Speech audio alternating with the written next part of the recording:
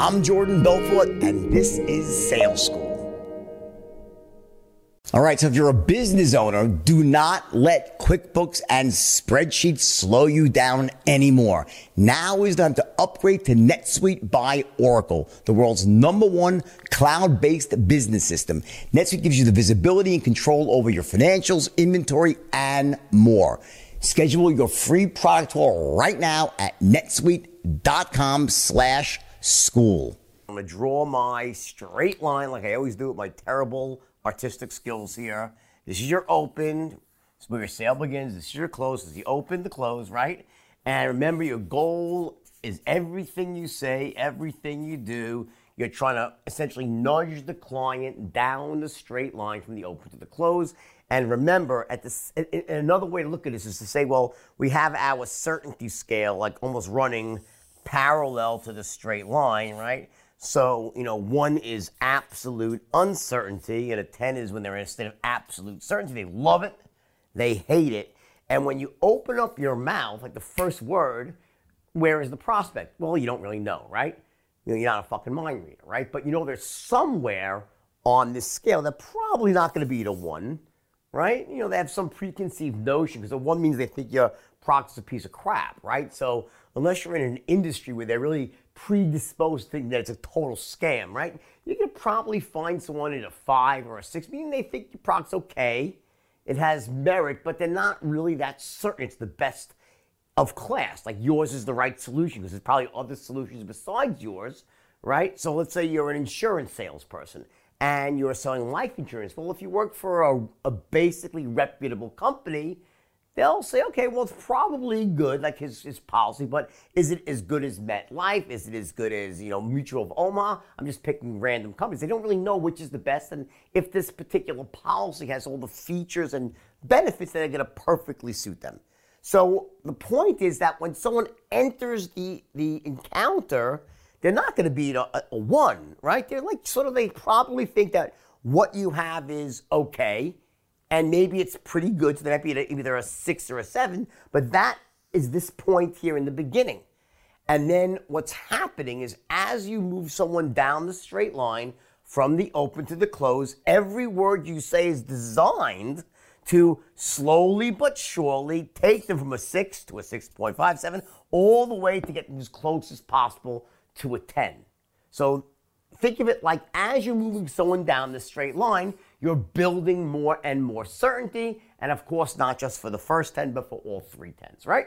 That's just basic stuff, right? And then I always talk about that your client or your prospect typically wants to take you off the straight line, right? And they spiral off to Pluto or Uranus, right? They try to take control of the conversation. You want to keep them on the line, moving forward towards the close, right? So you have these healthy boundaries above and below the line. And I always say when you're inside these boundaries, you're in control. And when you go outside the boundaries, you lose control. Your prospects in control, you're out of control. So in control, out of control, right? What does that really mean, though? Practically speaking, what does that really mean? So and again, this is not about how you take control. You know that, right? You take control by sounding sharp as a tack, enthusiastic sound, an expert in your field. That's how you do it, right? But what does it really mean to be in control?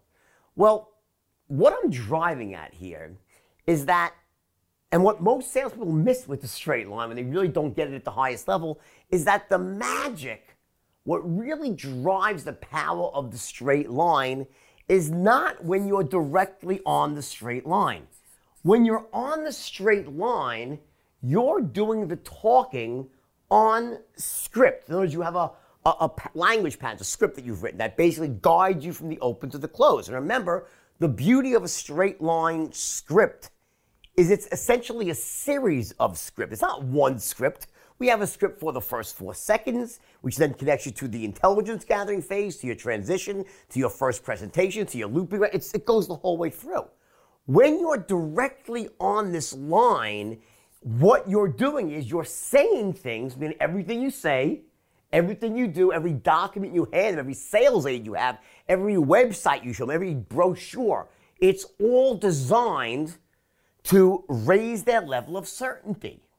But what typically happens is, right, you're not going to be on the line because that would mean you're doing all the talking and you become a talking head.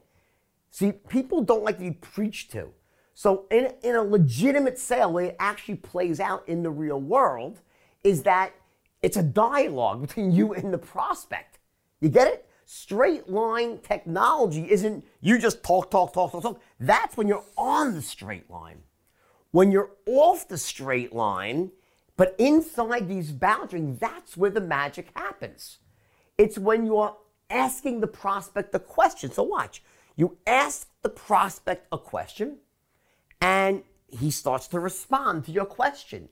Inside the boundaries means he's giving you the response that you need to have, meaning you're gathering the intelligence. Say, so tell me, how long you've been living in the area for?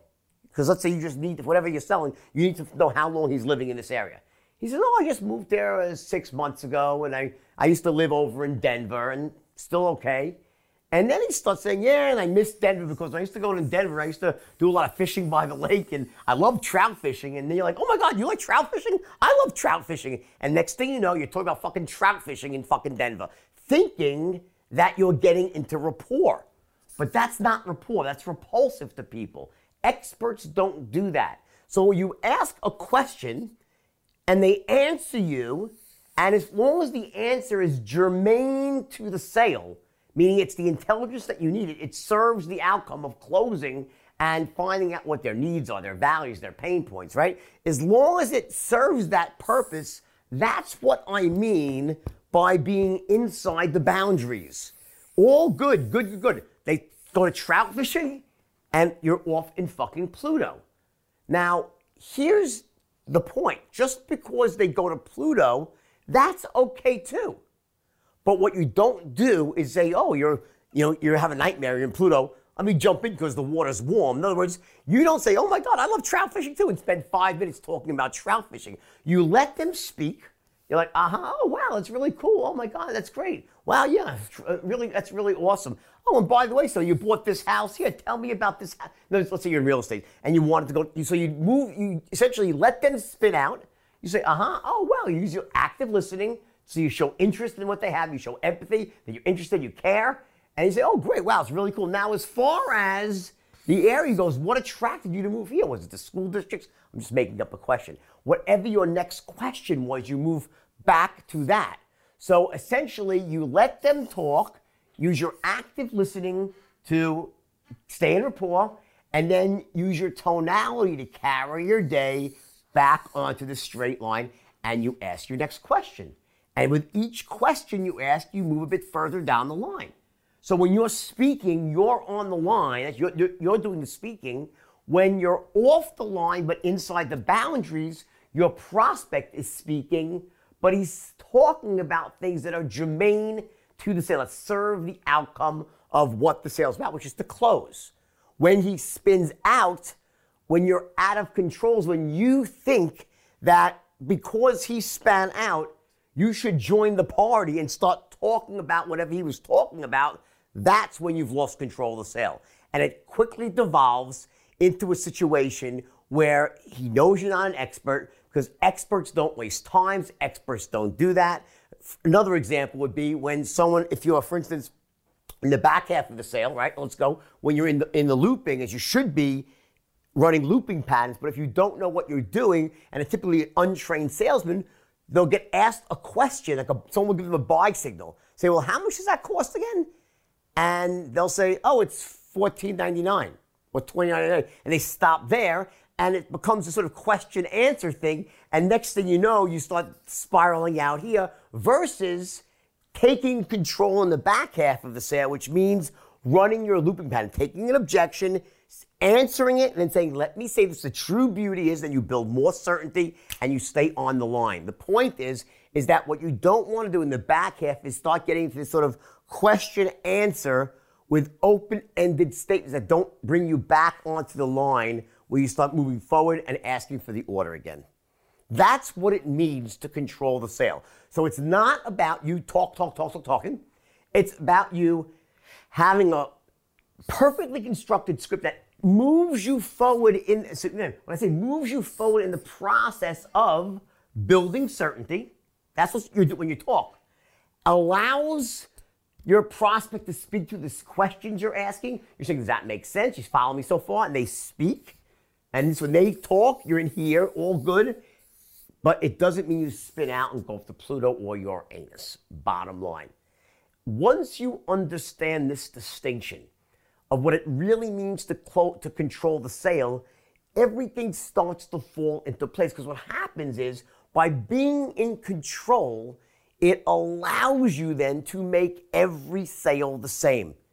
Remember, at some point in time, we have to get into this very high level of certainty for the product.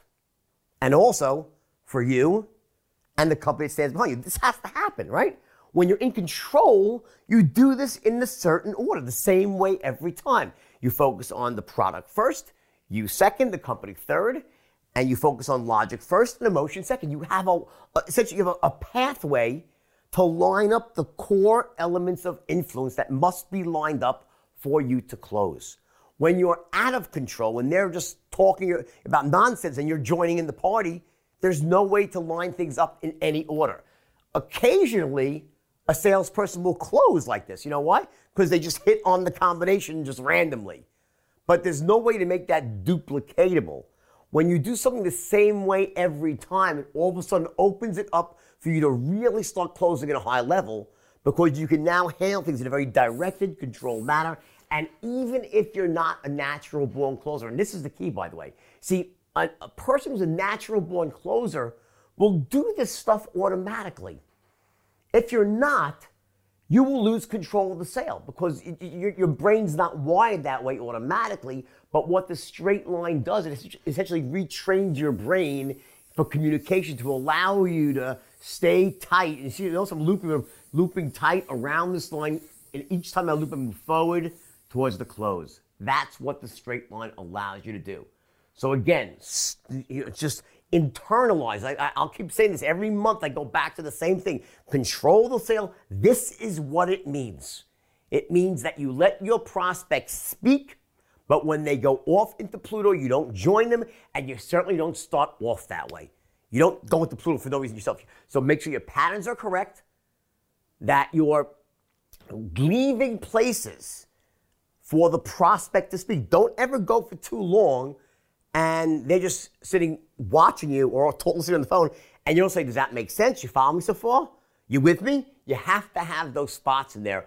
And by doing that, you give them a chance to speak. You stay in the boundaries, stay in rapport, and can close. All right? All right. I know everyone's talking about CBD these days, but there's really only one brand you need to know about, and that is Lord Jones. See, if you know me, then you know that I won't even touch something unless it's the absolute top product of its kind.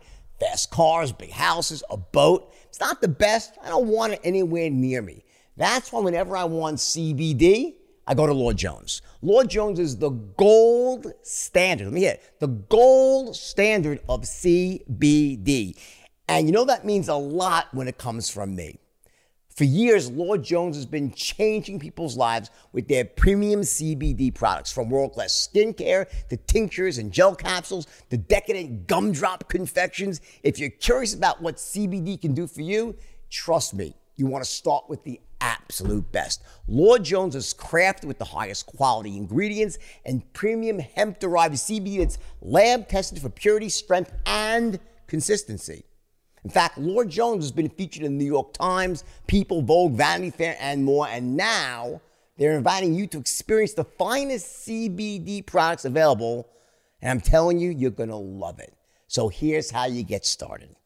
Go to lordjones.com/school to get 25% off your first order. That's lordjones.com/school for 25% off your first order. lordjones.com/school.